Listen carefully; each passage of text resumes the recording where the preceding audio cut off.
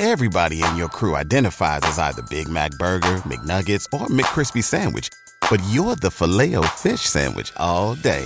That crispy fish, that savory tartar sauce, that melty cheese, that pillowy bun. Yeah, you get it.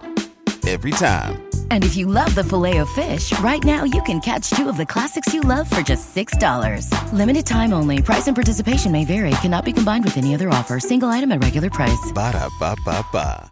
This is it. The putt to win the tournament. If you sink it, the championship is yours. But on your backswing, your hat falls over your eyes. Is this how you're running your business? Poor visibility because you're still relying on spreadsheets and outdated finance software? To see the full picture, you need to upgrade to NetSuite by Oracle. NetSuite is the #1 cloud financial system to power your growth. With visibility and control of your financials, inventory, HR, planning, budget, and more, NetSuite is everything you need to grow, all in one place. With NetSuite, you can automate your processes and close your books in no time, while staying well ahead of your competition. 93% of surveyed businesses increased their visibility and control after upgrading to NetSuite. Over 27,000 businesses already use NetSuite. And right now, through the end of the year, NetSuite is offering a one-of-a-kind financing program to those ready to upgrade at netsuite.com/C-Suite. Head to netsuite.com/C-Suite for special end-of-year financing on the #1 financial system for growing businesses. netsuite.com/C-Suite. Hello and welcome to Ascent Dental Radio, a program dedicated to the balance between the clinical aspect of healthcare and the business of healthcare. And now, here's your host, Dr. Kevin Coughlin. Welcome. My name is Dr. Kevin Coughlin, and you're listening to Ascent Dental Solutions with a focus on education, knowledge, training, and development. I'd like to thank our sponsors, Mr. David Wolf. Without his expertise, these podcasts would not be possible. And I'd also like to thank our sponsors, Patterson Dental, Henry Schein, and Vocal Company for providing the best supplies, expertise, training, and education. And I'm greatly appreciated for their sponsorship. Today, we have a guest, Ryan Kelly, and his company is Practice Exchange. We've had him on a previous podcast, and the response was excellent. And I think this is an excellent time to bring Ryan in to tell more about his company, Practice Exchange, and what his company is doing for the dental business, the dental profession, and how he can help dentists buy and sell dental practices. Our last podcast focused on really selling the practice, and perhaps Ryan can talk about buying practices. Ryan, thank you so much for spending time tonight with me. I really appreciate the expertise your company does and you taking the time to speak to my audience. Why don't you give a little bit of a background on your company again, so some of the listeners who may not be familiar with Practice Exchange, you can introduce yourself and your practice to our listeners. All right. Hey, well, Kevin, thank you for having me back. I really appreciate that. So I'm a practice sales consultant at Practice Exchange, and pretty straightforward. What we do is we help dentists buy and sell practices nationwide. So if you're a dentist and you're looking to buy or sell maybe today, tomorrow, 5 years down the road, definitely check us out. We'd be happy to help you. We offer free consultation, free practice appraisals, and we're pretty much all over the map. So if you ever have any questions, feel free to reach out to us. Well, Ryan, I believe from our previous podcast, you've had over 3,000 transactions in your 30-year career, perhaps even more than that. And that's quite astounding. And you're located in Providence, Rhode Island, correct? Yeah, so we're located in Providence. Our team has done over 3,000 practice transitions. We're very experienced. We've done them everywhere too. That's the thing. We are located in Providence, Rhode Island, but I would just like to emphasize we have done them everywhere.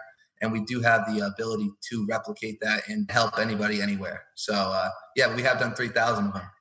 Well, that's a credit to you and your company and your team that I think perhaps some of the most stressful things and perhaps some of our largest assets is our practice. And I know in our last podcast, you didn't diss managed service organizations or dental service organizations, but you simply said that your niche is these elite practices that are $750,000 to over $1 million. And these practices, the owners are preferably would like to sell to another individual practice. Obviously, managed service organizations are most likely here to stay. And we're not here on this particular podcast to say up, down, good, bad. They're just another entity out there that our profession will deal with. And like any business, there's some excellent strong points and there's some weaker points. And my job is to teach our audience the good and the not so good points so they're making informed decisions.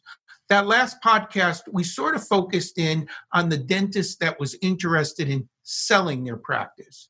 And you took us through the fact that your company will do a free appraisal and educate that doctor on basically what is the cash flow.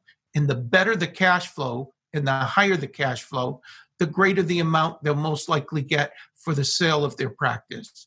I'd like to reverse tonight's conversation and let's focus on the dentists that are listening tonight that might want to buy a dental practice. What specifically as a buyer should they be looking at? Well, there's a first essential question that they have to ask themselves. And it's simple. Are they looking for one of those elite practices that you mentioned, grossing over $750,000? Kind of a turnkey operation, or are they looking to get a practice for I hate using the word cheaper, but a less expensive price, and then growing that operation? They have to have a real understanding of what situation they're looking to step into. They don't want to just be looking at every practice. You have to have an idea of what kind of practice you want to own. And if you don't have that idea, you're not ready to own. You should not be looking to buy it unless you know what you're looking for. And I suppose what you're looking for also depends on the locality. Do you want to be in the city? Do you want to be in the suburbs? Do you want to be in the country? Do you want multiple operatories, 6, 7, or 8 operatories? Are you looking at 3 or 4? Do you want to own the real estate or do you want to lease the real estate? Is the equipment going to be comfortable for you to go in as a turnkey, or do you have to look at future investments in new equipment, renovations?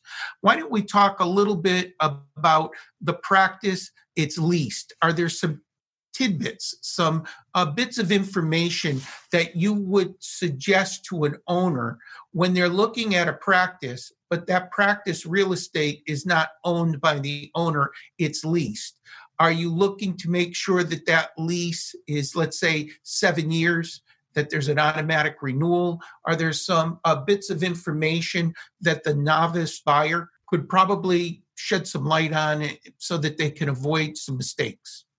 Yeah, so a novice buyer, when they buy a practice and if they get bank financing, banks are going to want to see 15 years on a lease if they don't own the real estate.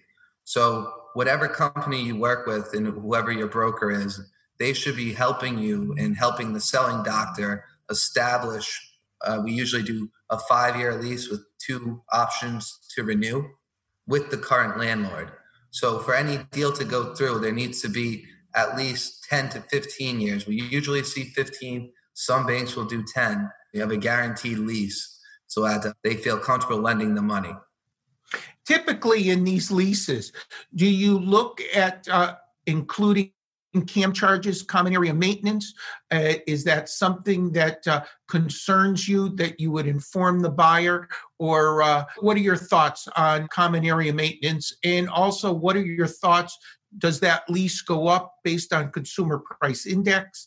Does that lease go up on just cost of living? What are some of the things that this buyer should be concerned with when they're looking at this potential 15-year lease with 3 5-year periods? Definitely security. My recommendation to any potential buyer is to have their lawyer read over the agreement. One thing that I really like to emphasize is that I don't know everything. In terms of how the lease is increased, I'm pretty sure it correlates with inflation. But in terms of like the technical parts of the lease agreement, I don't want to sit here and act like I know exactly everything that I'm talking about. My end of it is you kind of you secure the 15 years. You want to secure the 15-year lease. You want to have your your lawyer look over the agreement and make sure they're okay with it. And then you have to be okay with the situation and feel comfortable with it. And that's the advice that I can give. I don't really have too much on that. Well, let's go to a different topic, but same particular area. Let's say this buyer is now looking at a practice where the owner owns the real estate. Do you suggest that be done as a separate transaction? Do you include that as one big package for financing? What's your recommendation and strategies for that buyer looking at a practice where the owner owns the real estate and the intention is to sell the real estate along with the practice? Yeah, definitely. Ideally, our company would be selling the real estate and the practice at the same time. So we would close it all on the same day. And then what we would do is, we would work with the buyer on getting bank financing for the building. We usually able to get them 80% bank financing and then 100% bank financing for the practice. So all a buyer would need, just so that our listeners out there, they would need 20% of the real estate price, and then they would be able to they would have to put that money down at closing, and then they would be able to purchase the practice and the real estate at the same time. And that's something that we recommend to the buyers that we work with, because in 30 years from now, when they want to sell the practice that they built up, it would be nice if over the last 30 years they paid off that building with the practice, and now they get to sell that too. And it's kind of a double whammy, we like to call it when we're talking to the younger guys and gals. Now, when you say you strive for the bank to finance 100% of the practice, not the real estate, but of the practice, do you recommend that on a 5-year note, a 7-year note, a 10-year note, 15-year note? What's your recommendation? We recommend it on a 10-year note every single time. And do you recommend fixed, floating, a combination of both, or you take it depending on the circumstances? The interest rate? Yes. Oh, fixed. You always want a fixed interest rate. So you want to get a fixed interest rate, and you want to get, with us, 100% bank financing on the practices that we represent. Perfect. But mind you, these practices all cash flow. So, that what we were speaking about on our previous podcast about the cash flow, most of the practices that you'll find being marketed do cash flow. And those are the ones that you're able to get the bank financing on. Okay. Now, when you're doing these typical, if there's such a thing, transactions, is the bank asking for collateral? Do they want that potential buyer to assign accounts receivable? Do they want to take a second on a mortgage? Are they looking for family members to co-sign?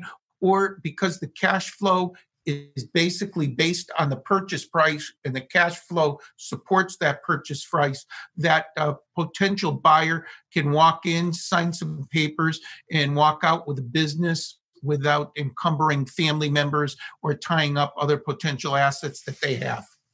When you make it sound like that, you make it sound so easy. Just walk in and sign some papers, but you kind of are hitting the nail on the head. Banks are going to check credit scores. They want to see at least a 650 most of the time. Most of the banks that I talk to are looking to see at least a 650. But, besides that, these investments, the banks really are looking to finance. And I don't mean to call a practice an investment, but, when you're buying something for $500,000, whether you want to admit it or not, that's an investment to you. And these banks realize that these are really reliable investments from their point of view. So, yeah, we do see that if they have a good credit score, and sometimes if they have a great credit score, they can get incredible rates and get the full financing without really having much in terms of putting up much. Perfect.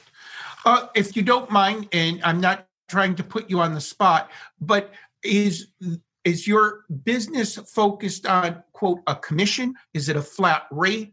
Do you break it down into different entities? But let's just say practice A is selling and it's sold for $1 million. Do you take 1%, 20%, something in between? How does that work in your industry? What's considered, let's say, quote, a standard? So a standard, it's so hard to say, and I don't want to sound like a politician and beat around the bush on the answer, but it all comes down, at least the way our company works, it comes down to the practice that we're dealing with and the individual that we're dealing with and how much time and money is on our ends going to go into selling the practice. But I will give you a range. It can go anywhere from, I hear some competitors are as low as 6% commission on the sale price.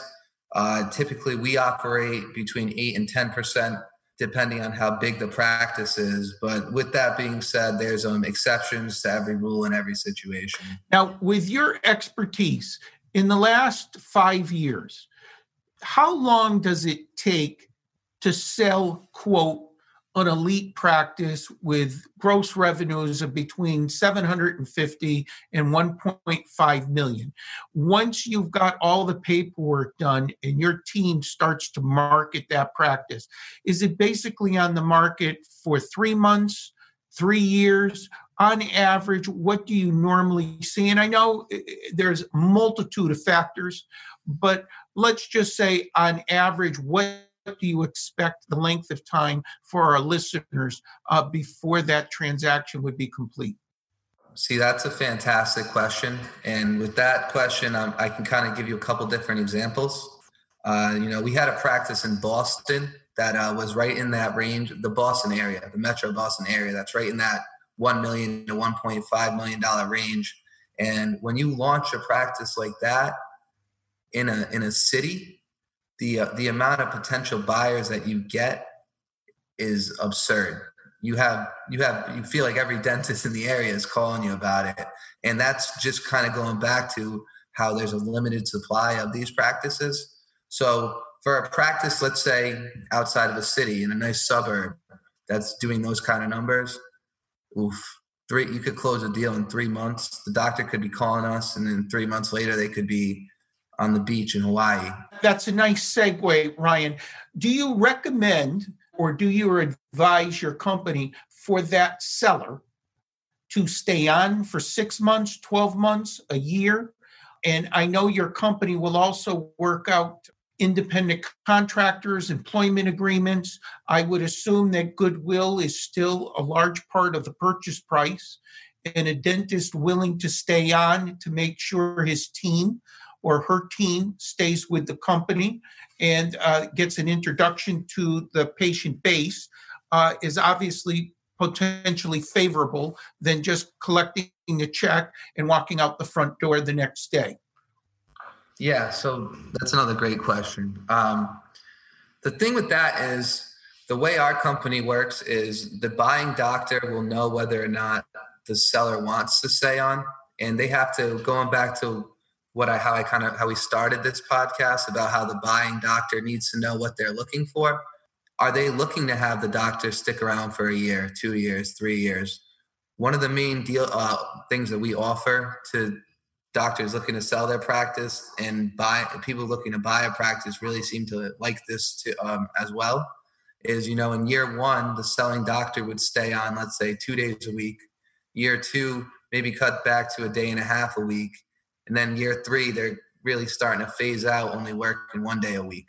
What we recommend is that a doctor would stick around for at least 6 months for the transition period. So I might have been getting ahead of myself a little bit saying that the doctor would be on their beach in Hawaii. We can make those kind of deals happen, but we recommend that a doctor sticks around for at least 6 months, cultivate the relationships, and really transition the practice as well as the staff, make everyone feel comfortable. Because you have to have a win-win scenario when you're doing these. That's the only way that everyone walks away happy. You got to have the selling doctor very happy. You have to have the buying doctor very happy. And I know you mentioned goodwill. I just want to throw this in there because I don't think I mentioned it previously. When you sell a practice, 85 to 90% of that is allocated to goodwill for tax purposes for anyone out there who might be interested in that. Well, I know it's important, and with a company, with your reputation and the number of years in this business, sometimes I think when I'm dealing with younger doctors in my consulting business, many times they're focused on the price, and sometimes they'd be better off focusing on the tax consequences. And in my opinion, I always say the same thing. It's not what you spend, but it's that cash flow that you get. So many times I'll hear a young man or a young woman say, well, I can get the practice for $200,000. And I go, if there's zero cash flow profit, you're potentially wasting $200,000. You'd be better off spending $1 million with an office that can throw off the cash to put about $250,000 in your pocket and pay down debt. And with a company, like I said, with your reputation and knowledge, hopefully you can help our listeners either make a decision to sell and how to sell, or to buy and how to buy. I can't thank you enough for your expertise, but before we come to a close, is there a way that people can reach out and the best way to reach you, either by cell phone, website, or a combination? Well, first of all, I'd like to thank you for having me again. And I just want to say one thing, that point you just made about the cash flow, that it's coming from a man who owned 17 practices at one point in their career. You're spot on right there. It's all about buying the cash flow. You know, the price matters, but these really elite practices, if you're out there and you're a sole practitioner and you have an opportunity to get your hands on one of them, you really should highly consider the situation. But in terms of how to reach us, if you want to go to Google Practice Exchange, we'll pop right up. Our 800 number is 800-786-1389. You can try me on my personal cell anytime. My number is 401-378-1036. We'd be happy to help anybody. And thank you very much again, Kevin. It's my pleasure. I can just close this by saying I've been a general dentist for 38 years. I still practice full time. I'm happy to say that my 38 years, I've only missed a half a day of practice. So I've been healthy. I still work like an animal. I still enjoy it. And I've had experience with managed service organizations, dental service organizations. I've purchased existing practices, de novo practices. But I want to make the point that I always thought I knew enough to do it on my own. And I've consistently made a similar mistake, and I hope my listeners don't. Hire experts that do this for a living. No matter how smart I think I am, no matter how much experience I think I have, there's groups out here like Practice Exchange that know far more. And in my opinion, it's time and effort well spent. You've been listening to Ascent Dental Solutions with a focus on knowledge, education, training, and development. I want to thank my special guest, Ryan Kelly at Practice Exchange, for his time and expertise. And I would strongly recommend to our listeners to reach out. They're offering a free appraisal. Take advantage of this. Don't wait till the last minute and make some serious mistakes. There's no reason for it in today's day and age. Be smart. It's a big proposition. They have the expertise, the knowledge, and the training to do things the right way and get you the best results. I want to thank our podcast, Mr. David Wolf, for his expertise. Without that expertise, these podcasts wouldn't be possible. And once again, thanks so much to our sponsors, Demand Force, Henry Schein, Patterson, and Vocal. Without their expertise and knowledge, also these podcasts wouldn't be possible. Thanks again for listening. I look forward to talking to you real soon. And again, a special shout out to Ryan Kelly and Practice Exchange. Thanks so much for everybody's help. See you soon.